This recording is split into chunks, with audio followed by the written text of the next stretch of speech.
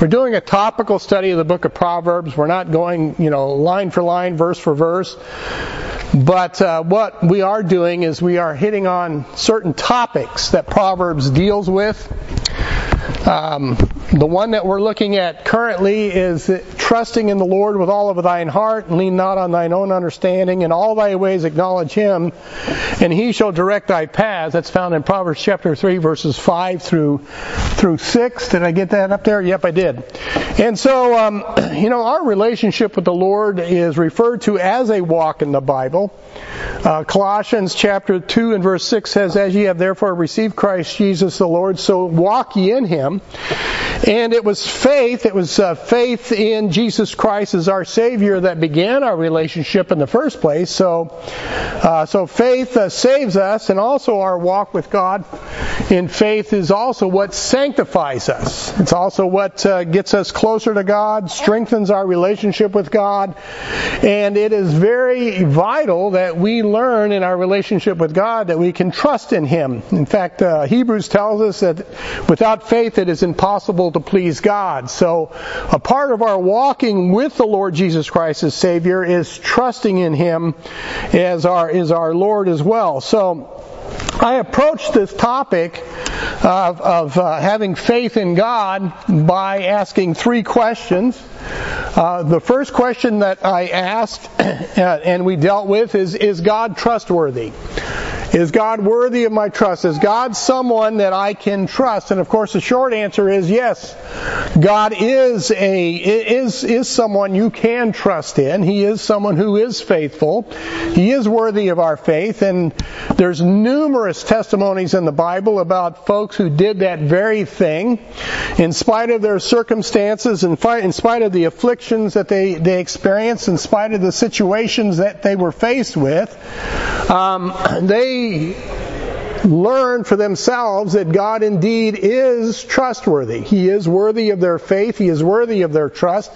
Even folks who may have stumbled, even folks who may have sinned, even folks who may have had periods of doubt, God proved Himself faithful in every circumstance that they went through. In fact, Hebrews chapter 11 is full of individuals who learned that God is worthy of faith. He is worthy of our trust. So that first question we dealt with, is God worthy of our trust, or is He trustworthy? The answer, of course, is yes. The next question that we dealt with in regards to trusting in the Lord with all of our heart is, does God truly know better? Or does God truly know better than me? Or does God know better than others? And I rephrase the question, does Father know best? Of course, the short answer to that is yes.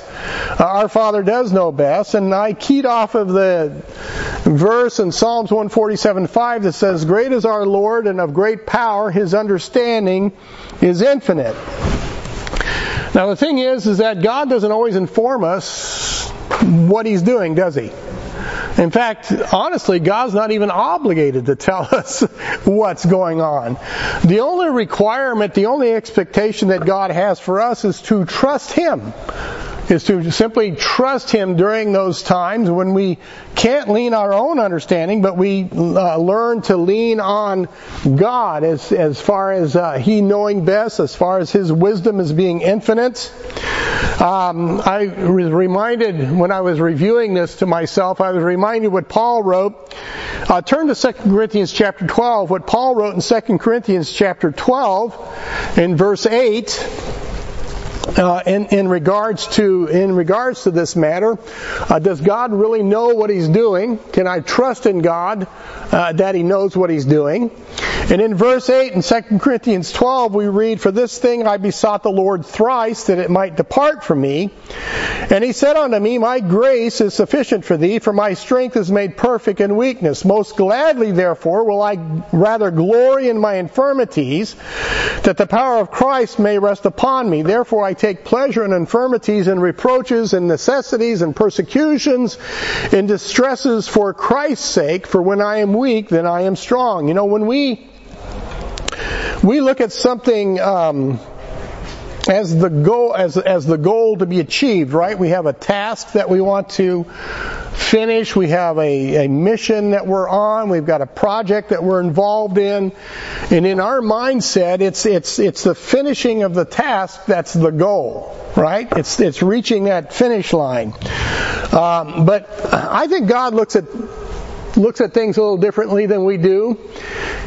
To God, the goal is not so much achieving the end, but it's the process. It's the process that He puts us through. It's the process of developing in us that Christ-likeness that's evidenced by our faith and by our obedience to the Lord. And I think this is the thing that we have to keep in mind. The Lord knows the outcome. He already sees the beginning from the end. Right? He already knows the outcome. We just simply need to trust in Him from the beginning to the end. It's that middle part that God wants us to trust Him about. Because that middle part is really what God is working with. That's what He's working with you on, is that middle part, getting you from the beginning to the end through whatever it is that He's taking us through.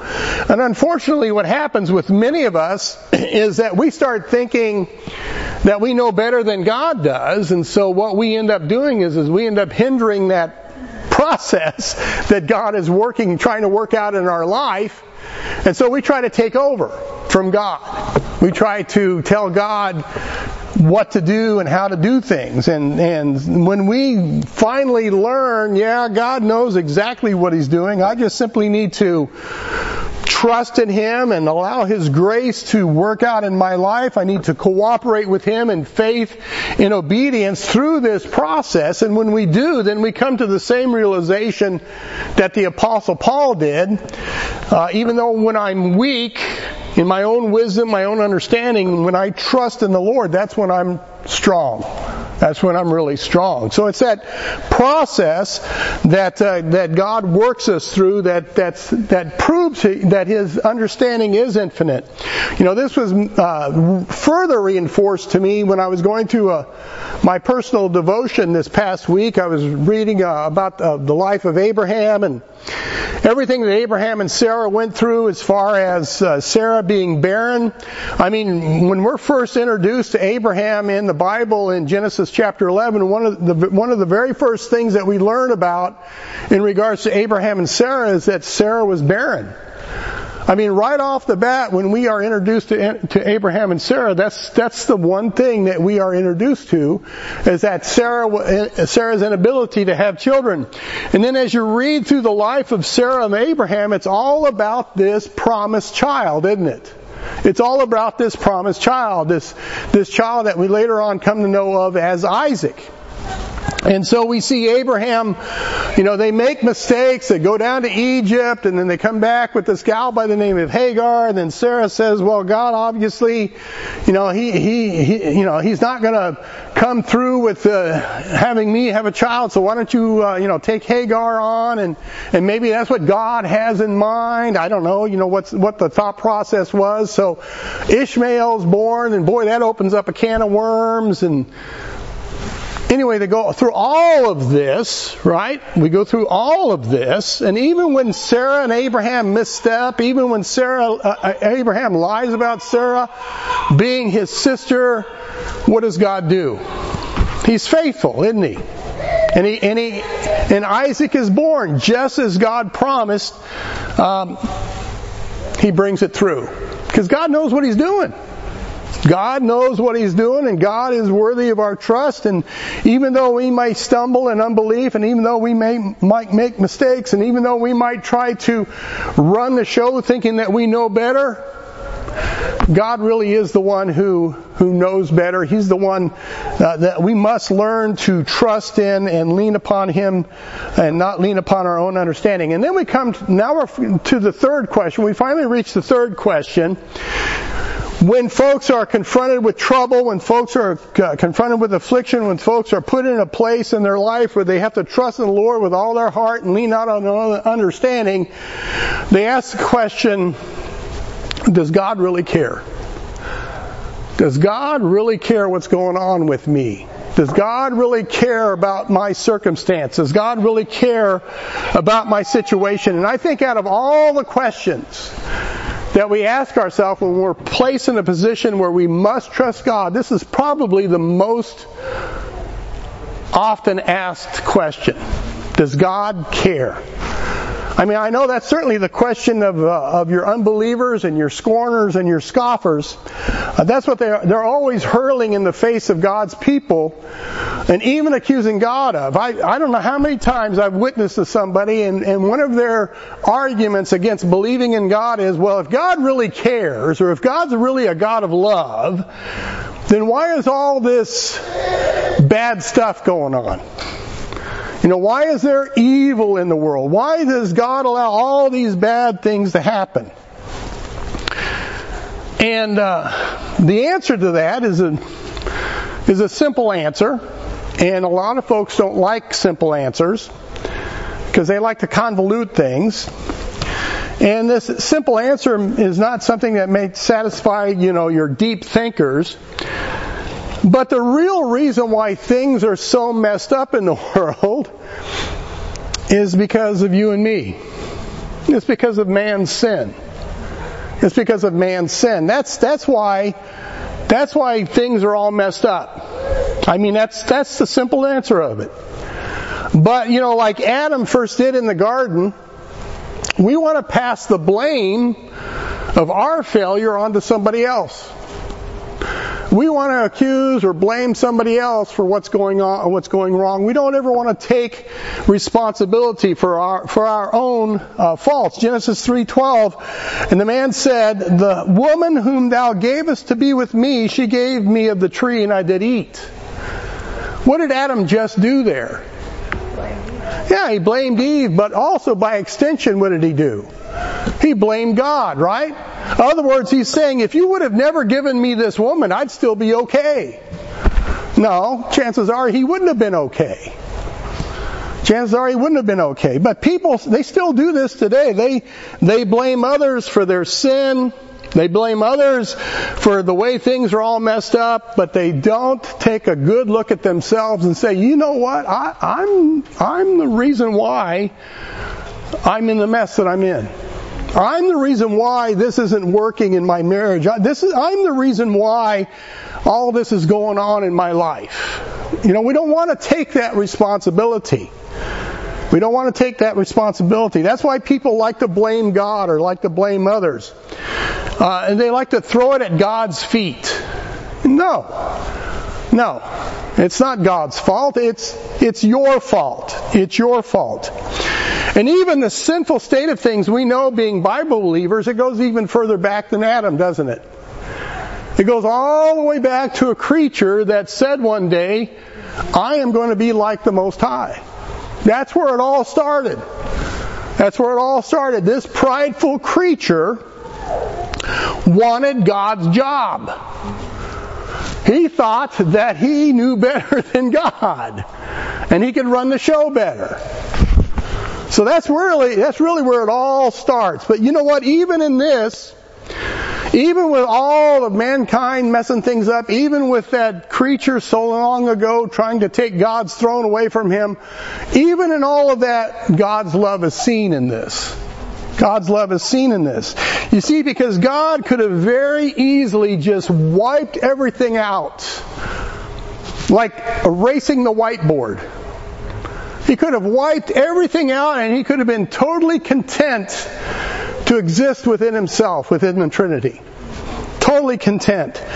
Job 34:14-15 says, if he set his heart upon man, if he gather unto himself his spirit and his breath, all flesh shall perish together, and man shall turn again unto dust. You see, the very people who scream about God's not doing something about the evil in the world forget that they're a component of that evil. And if God would do as they desire, if God were to go and just wipe out all evil on earth, guess what would happen? They'd go right along with it. They'd be swept up in that dustbin and out in the trash. Everybody would go. Everybody would go. So you see, God's love is even in that. The very nature of God is love. The very nature of God is love. And it's essential in the nature of a loving God to show good and mercy to His creation. That's His nature. That's His nature. And it's this very nature of God's love that we trust in with all of our heart. That we believe in. That we have faith in. That God's very nature is that He's a merciful God. That He is a loving God. That He is a good God. Psalm 130 verse 3, He says, If Thou, Lord, should mark iniquities, O Lord, who shall stand? Nobody. But there is forgiveness with Thee, that Thou mayest be feared. Romans 2 verse 4, or despisest Thou the riches of His goodness and forbearance and long-suffering, not knowing that the goodness of God leadeth thee to repentance? You know why God doesn't bring the hammer down on this world? Because He wants people to repent. He wants people to get right with Him. 2 Peter 3:9, the Lord is not slack concerning His promise, as some men count slackness, but is long-suffering to usward, not willing that any should perish, but that all should come to repentance. Even when God has to bring judgment. Ezekiel 33:11 says, Say unto them, As I live, saith the Lord, I have no pleasure in the death of the wicked, but that the wicked turn from his way and live. Turn ye from your evil ways, for why will ye die? That's God's heart. God is not this big meanie in the sky just waiting to clobber people. God is a God of life. He loves life. This is why sin is so detestable to God, because what is the fruit of sin? Death. Death. Death is the very opposite of what God is. God hates sin because of death. In fact, what is the very first thing that God created? Anybody want to take a guess? The very first thing God created. Was it material? Nobody wants to answer. Was it light? The very first thing that God created was life. Life. What's my proof text? Job chapter 38 verses 1 through 6 or 7. Job 38, 1 through 7. Then the Lord answered Job out of the whirlwind and said, Who is this that darkeneth counsel by words without knowledge? Gird up now thy loins like a man, for I will demand of thee, and answer thou me. Where wast thou when I laid the foundations of the earth? Declare if thou hast understanding. Who hath laid the measures thereof, if thou knowest? Or who hath stretched a line upon it? Whereupon are the foundations thereof fastened? Who laid the cornerstone thereof? When the morning stars sang together, and all the sons of God shouted for joy. He's talking about creation. But who are these morning stars? Who are these sons of God that was present at that time? It was the angelic host. It was the angelic host. This was the angelic host before Lucifer rebelled and took a third of the angels with him in his rebellion. God created the angelic host first, these living beings first, and then He created all of creation. And these angels witnessed this great light show as God put the universe and the galaxy and everything into existence.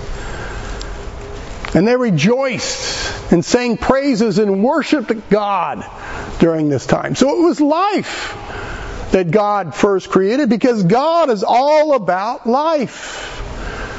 He's all about life. I would dare say that God is pro-life more than pro-choice. He loves life. That's why He's full of forgiveness and mercy. That's why He's long-suffering. That's why He's willing to forgive. Because He wants men to choose life over death. But God is also a consuming fire. Hebrews 12:29 says, "For our God is a consuming fire." And fire in the Word of God has two purposes. It either destroys or it purifies. It either destroys or it purifies. Being a holy God and a righteous God, He must deal with sin. He must deal with sin. If God didn't deal with sin, then He wouldn't be a just God, and then the critic would be right. There is no justice in this world, but there is justice. It's just that justice is long-suffering, because it's not willing that any should perish. It is sin that is the corrupting, death-inducing factor that we see at work all around us today. It's sin that has resulted in disease and famine and warfare, and ultimately the death of all living things.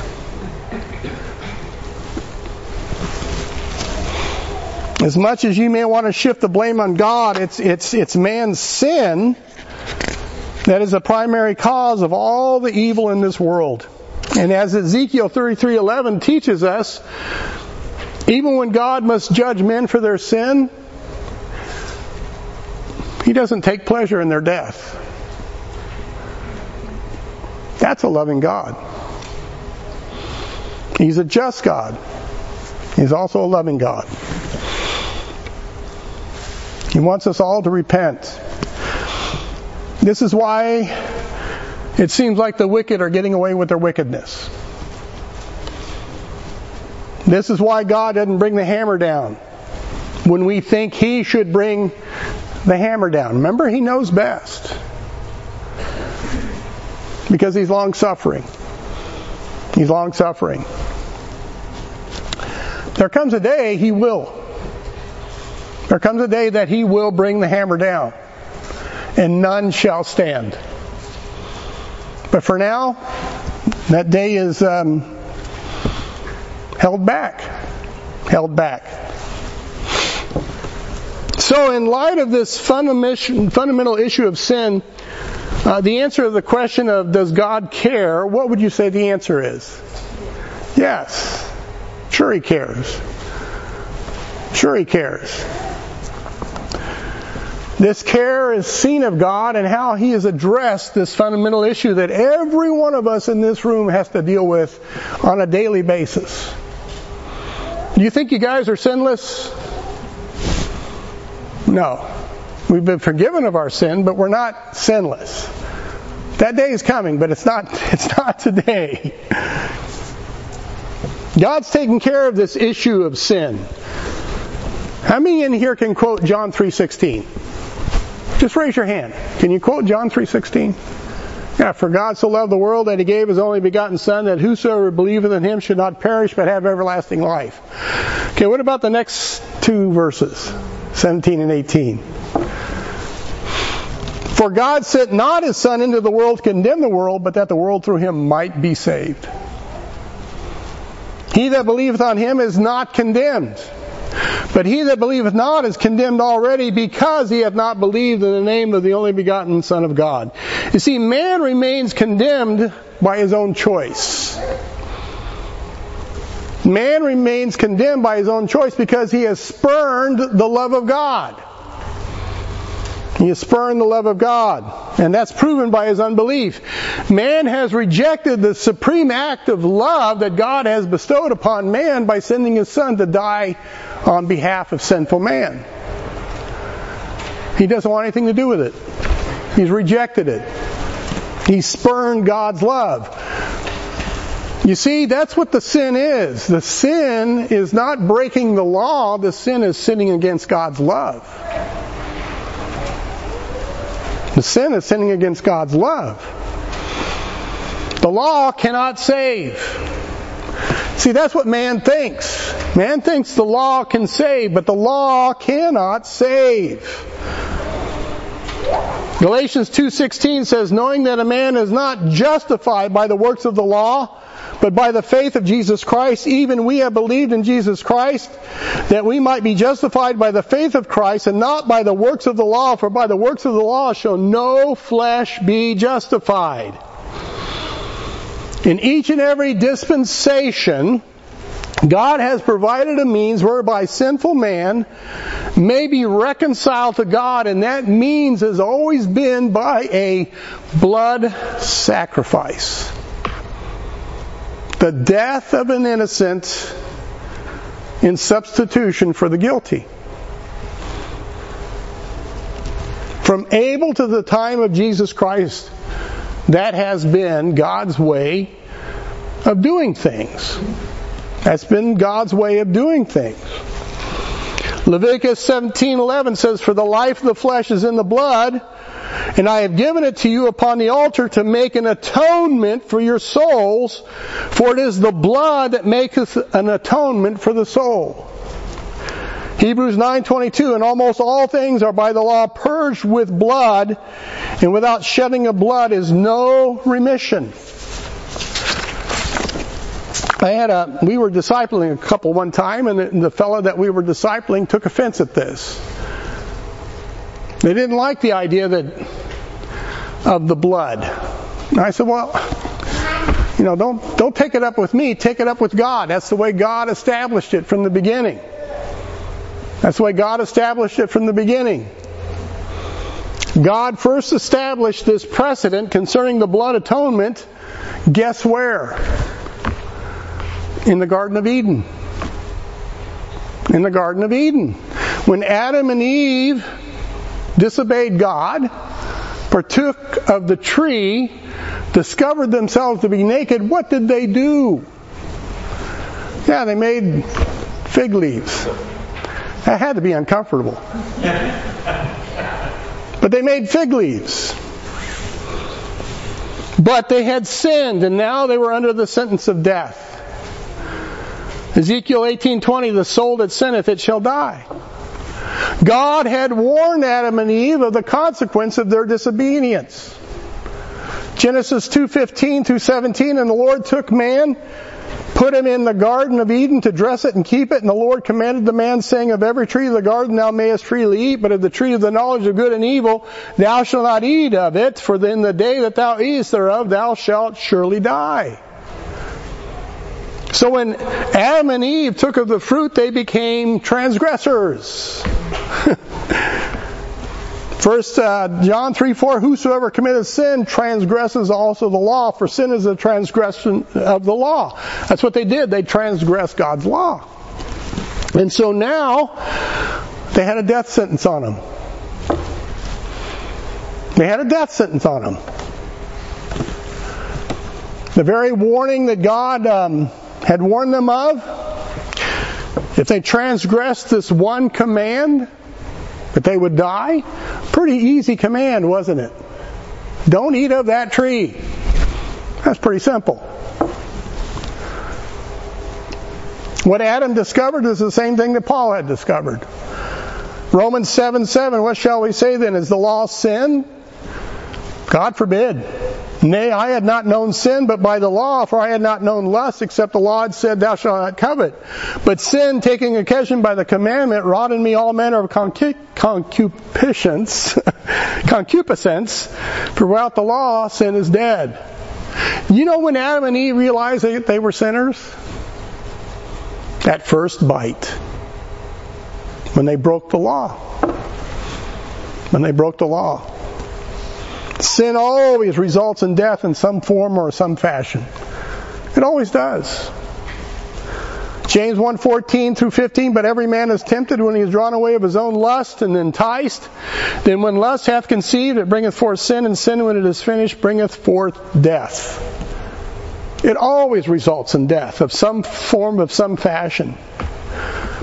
And if this wasn't tragic enough, as far as Adam and Eve is concerned, guess what we inherited?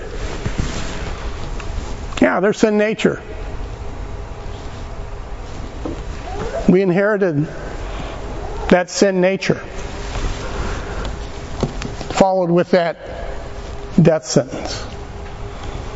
Romans 5:12 through 14 says, "Wherefore as by one man sin entered into the world, and death by sin, and so death passed upon all men, for that all have sinned. For unto the law sin was in the world, but sin is not imputed when there is no law." Right? So before they ate the apple, they were good. Nevertheless, I don't know if it was an apple. I just say that. All right? I just say that. "Nevertheless, death reigned from Adam to Moses, even over them that had not sinned after the similitude of Adam's transgression." Right? There's no tree of knowledge, good and evil, now. "Who is the figure of him that was to come?" See, we inherited the sin nature from Adam. And when sin entered into the heart of man, death came through the very same door. They go hand in glove. One of my daughters asked me, we had a pet pass away. And one of my daughters asked me as we were burying the pet in the backyard, why do things die? I said, things die because of sin. That's why things die. Because of sin. I know you guys know this, but death in the Bible is, for lack of a better term, multidimensional. Multidimensional. There's physical death. I think we're all familiar with physical death. That's when the spirit leaves the body and the body is lifeless. Because what you are is not what you see here, right? You understand that, guys? What animates this shell is our spirit, is that soul within us. This perishes. What we truly are doesn't. So it's like what it said in Leviticus 8:51 through 55 when Jesus went to raise that little girl up off of her sick bed. She had died. And she said, "Maid, arise," and her spirit came again, and she arose straightway. Her spirit had left the body, and the body was dead. Jesus called the spirit back into the body. And now the body was reanimated. That's that physical death. But there's also two other types of death. There's a spiritual death. A death where we are separated from God. We are separated from God because of our unatoned for sin. Ephesians 2:1, "And you hath he quickened who were dead in trespasses and sins." Now, being dead in trespasses and sins doesn't mean, like your Calvinists will teach you, that the spirit is like a possum run over in the road, and if you stick it with a branch, it's not going to move. The spirit of a lost man is alive. It's just not well. That's why we have all these different religions. That's why we have all these different spiritual disciplines. That's what man is, a spiritual being, and his spirit is very much alive. It's just not well.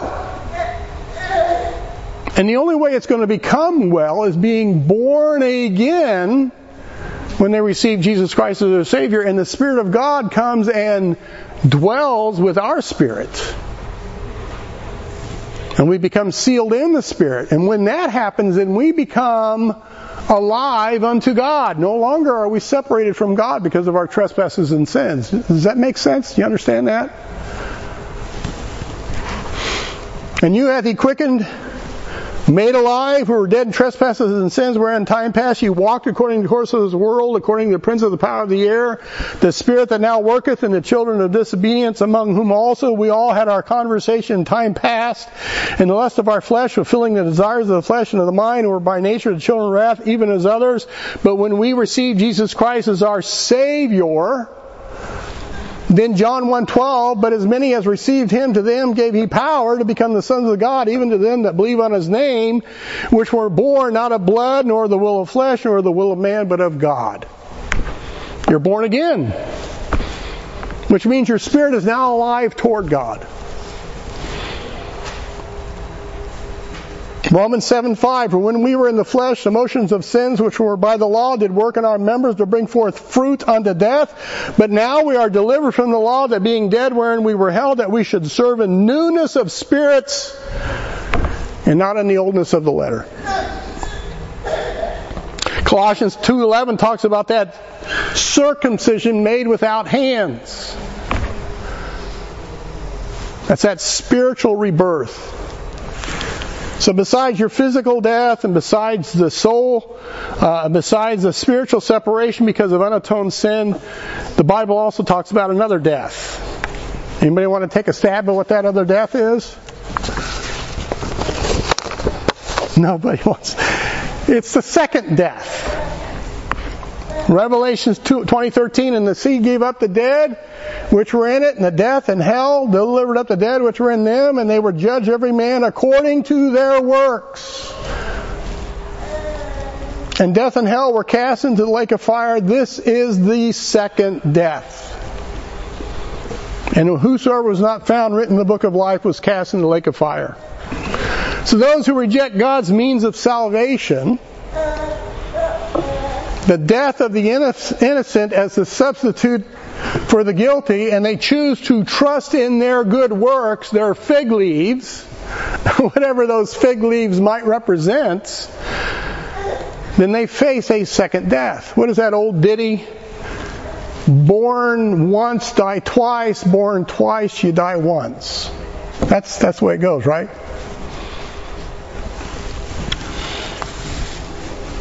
Sin always brings about death. It was sin that resulted in the death of Lucifer's high estate in heaven, and now he is Satan.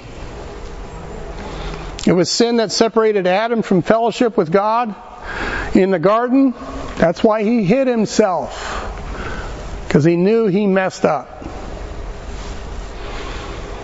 It is sin that separates mankind from God. It is sin that causes the death and destruction of everything that we experience in this life today. It destroys relationships, it destroys marriages, it destroys careers, sin's not good. But boy, it's a lot of fun, isn't it?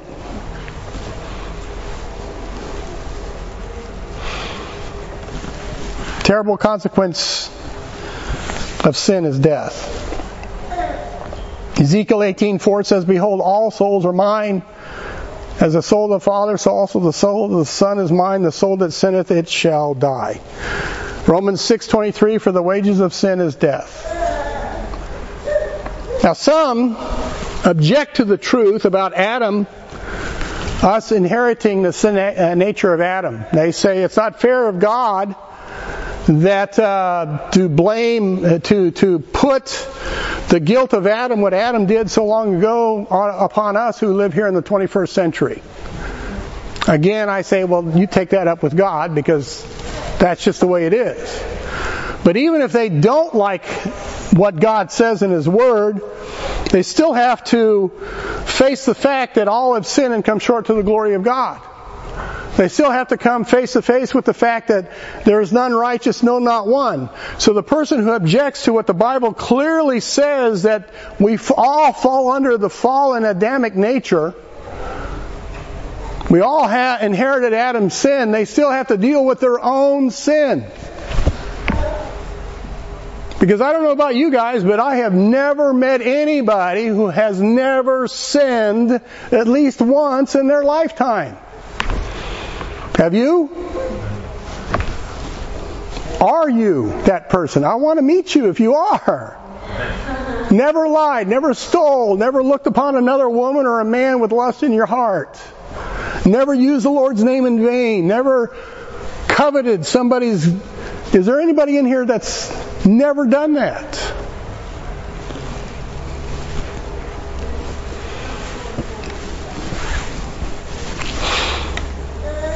But God has performed a great act of mercy. And that great act of mercy was first performed towards Adam and Eve. And He's still performing that great act of mercy for the whole world. You know what that great act of mercy was?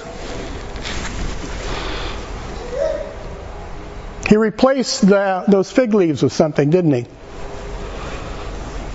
Didn't he?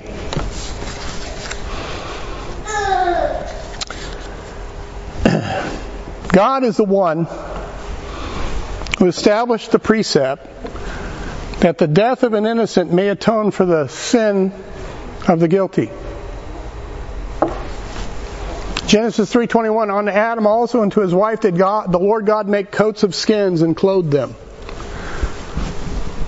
Right? They had the fig leaves on. They were trying to cover their nakedness by the fig leaves. In effect, what they were trying to do is they were trying to cover their sin before God. Proverbs 28:13 says, he that covereth his sin shall not prosper, but whoso confesses and forsaketh them shall have mercy.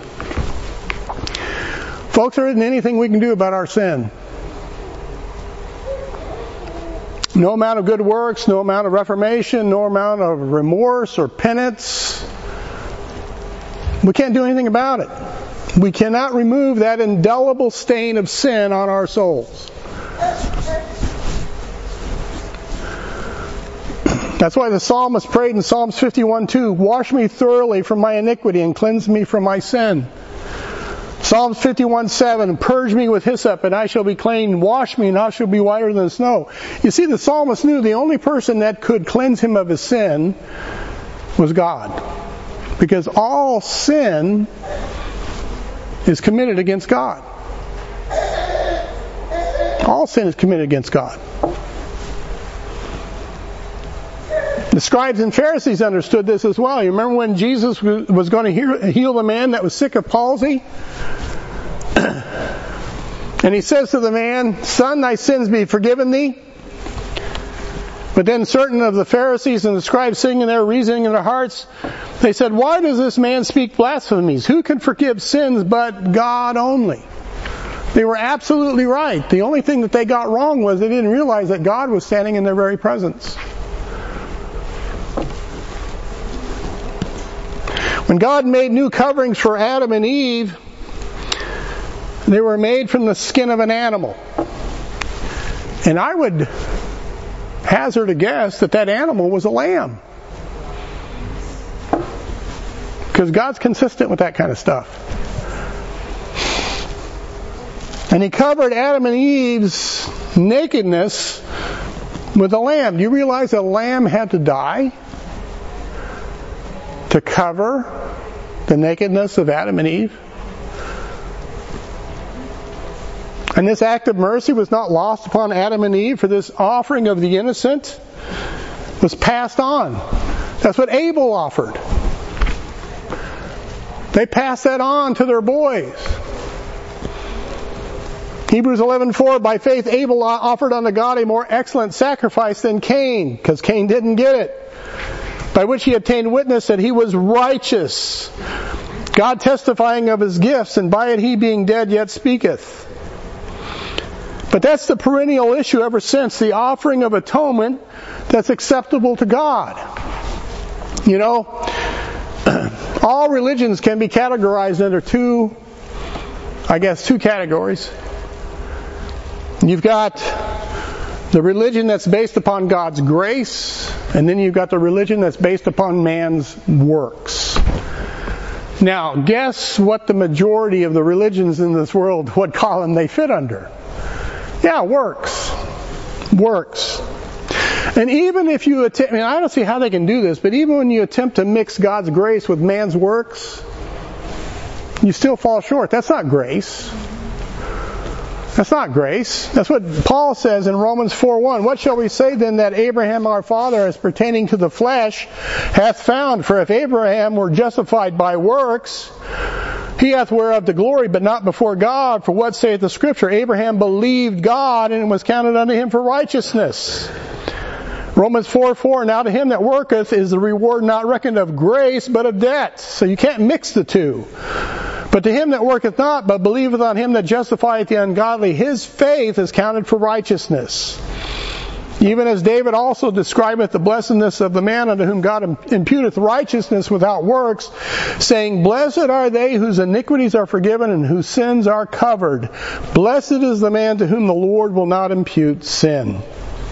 God's the one who established this precept of a substitutionary death of an innocent on behalf of the guilty. That covering. That's the very same offering that Abel brought. He brought of the firstlings of the flock and offered that before God. What did Cain bring? The fruit of the ground. His labor. Cain brought that innocent lamb from the flock, and by faith he offered it. That's what made him righteous. Not the offering of the lamb, but his faith in that offering. That's what God asked him to do. Cain brought the fruit of his own works, the fruit that came from a cursed earth. Genesis 3:17. Cursed is the ground for thy sake. He brought a corrupt offering. That's what men want to do. They want to bring before God their cursed works. Prideful man doesn't like to hear this. Even your best is tainted by sin. You can't get around it. Even your best is tainted by sin.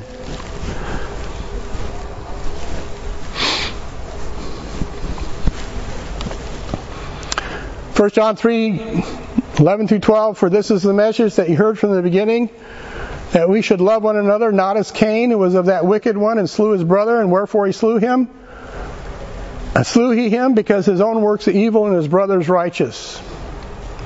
The reason why the work of Abel was considered righteous in God's eyes, because Abel offered by faith a substitute,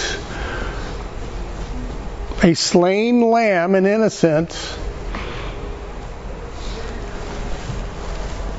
to cover his sin. That's why the world fails to see the love of God in the midst of a broken world, because they are Cain. They're trying to approach God by their cursed good works. They don't think they need God's covering. They think their fig leaves is good enough. That's why the blood is so offensive to them. That's why they reject God's offering of love.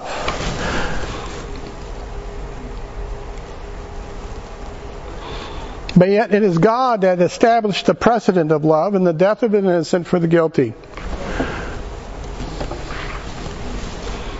And one of these days they're going to find out too late.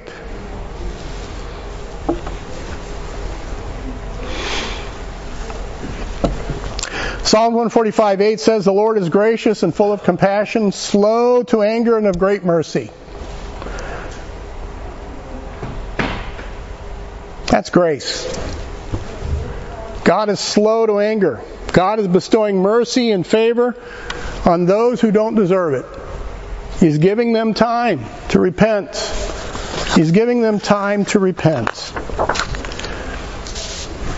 You know, God had promised that Adam and Eve a seed would come from the woman, which would be the ultimate act of God's love. You guys know who that seed is, don't you? Yeah, it's Jesus Christ. And as the revelation of God unfolded before men through the various dispensations of time, and God's dealings with men through all the types and figures of the Old Testament, Abraham's offering of Isaac upon the mountain, all of those things are types. All of those things are pictures that lead to the fulfillment of that type, which is Jesus Christ. And then finally in Galatians 4:3, even so we, when we were children, were in bondage under the elements of the world, but when the fullness of the time was come, God sent forth His Son, made of a woman, made under the law, to redeem them that were under the law, that we might receive the adoption of sons. That type was fulfilled in Jesus Christ. And his coming would serve a twofold purpose. First, to destroy the works of the devil who brought the contagion of sin into God's perfect creation. Hebrews 2:14, for as much sin as the children are partakers of flesh and blood, he also himself likewise took part of the same, that through death he might destroy him that had the power of death, that is the devil. When Jesus died, he destroyed the power of death. And then to taste death for every man. Hebrews 2:9. For we see Jesus, who was made a little lower than the angels for the suffering of death, crowned with glory and honor, that he by the grace of God should taste death for every man. That's why Jesus came in the flesh. Because God can't die. So he came down in the flesh. Jesus Christ is the fulfillment of God's grace and mercy. He is that covering that God foreshadowed with those skins that he covered Adam and Eve with. There's a fancy Bible word, propitiation.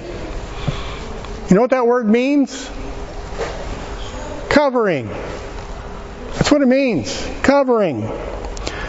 Romans 3:23, for all have sinned and come short of the glory of God, being justified freely by his grace through the redemption that is in Christ Jesus, whom God hath set forth to be a propitiation, a covering through faith in his blood. 1 John 2:1, my little children, these things write unto you that ye sin not, and if any man sin, we have an advocate with the Father, Jesus Christ the righteous, and he is the propitiation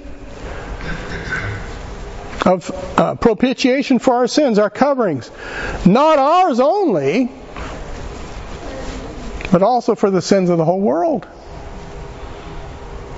He is the final blood sacrifice for man's sin. So all this sacrificing that's going on today,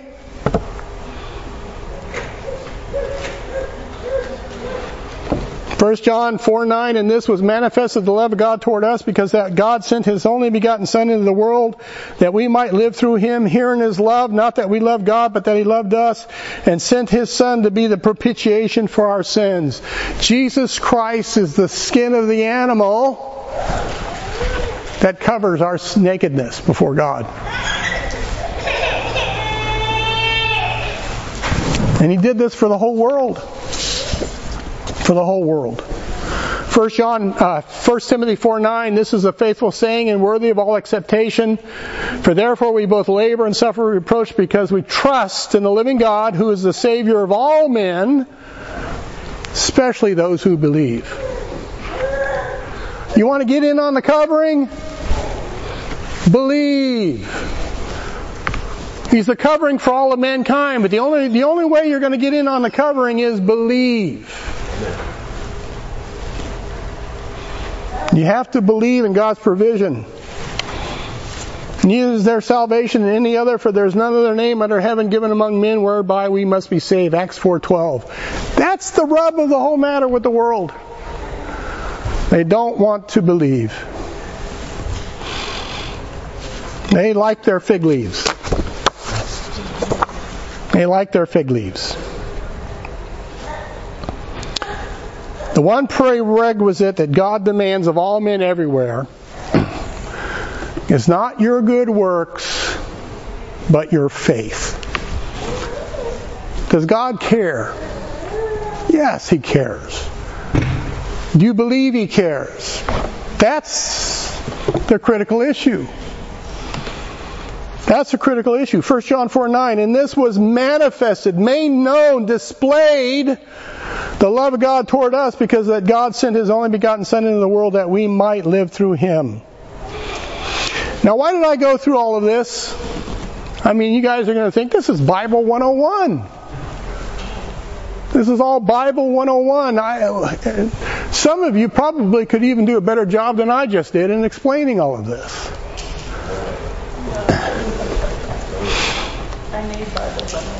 I do too. Amen. We need to be reminded of those basic things. This is why I went to this basic thing. Because the problem is this. Even after God has taken care of our greatest need, right? And we find ourselves in affliction and circumstances, we still find ourselves asking this question, does God care about me? Is that not true? Sure, it's true. We were all facing a bleak eternity without God in a lake of fire, and God's taking care of that for us. But yet, when we stub our toe in this life, we wonder if God cares about us.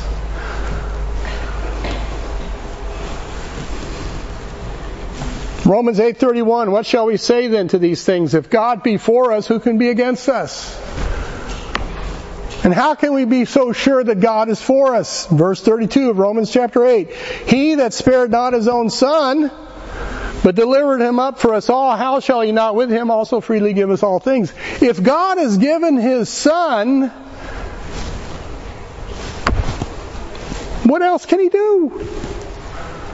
How else can he prove his love for you? How else can he prove that he cares for you? But yet this is what the world and the devil and your own flesh will get you to try and deny. Will get you to try and question. Will get you to hurl this accusation in God's face. Well, God, you just don't care about me. You know it will. Am I the only one that's been there? Yes.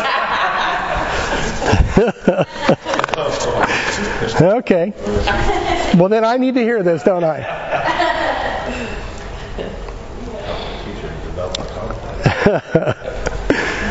I mean, stop and think about it, guys. Why should we be exempt from the enemy assaulting us with this question? God doesn't care about you. When the enemy assaulted our Lord and Savior pretty much with the very same question. When he was in the wilderness. When he was on the cross. Matthew 27:39, and they that passed by reviled him, wagging their heads and saying, Thou that destroyest the temple and buildest it in 3 days, save thyself. If thou be the Son of God, come down from the cross. Likewise also the chief priests, mocking him with scribes and elders, said, He saved others, himself he cannot save. If he be the King of Israel, let him now come down from the cross, and we will believe him. He trusted in God. Let him deliver him now, if he will have him. For he said, I am the Son of God. You see what they're doing there? That's what the enemy will do to you. Oh, you say you're a child of God. Well, where's God at now? Let me tell you something about your circumstances. They will lie to you. And they're good at it. Our circumstances will lie to us in an attempt to get us to doubt God's trustworthiness, to question His wisdom, and to even question His love for us. Our greatest need, and I know this is going to be a shocker to you guys, our greatest need is not freedom from our adversity. But yet we think it is. Our greatest need is not freedom from adversity. Our greatest need is to trust in the Lord with all of our hearts and lean not on our own understanding. In all our ways acknowledge Him, and He shall guide our path. He'll direct our way. That's our greatest need, is to trust God come what may. Come what may.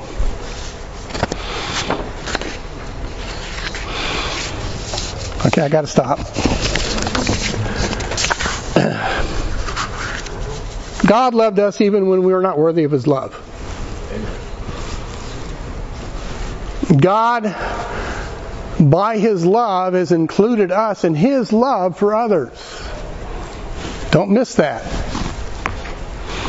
I drew this picture up here. Okay?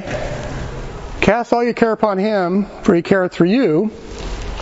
And He considers His people as the apple of His eye.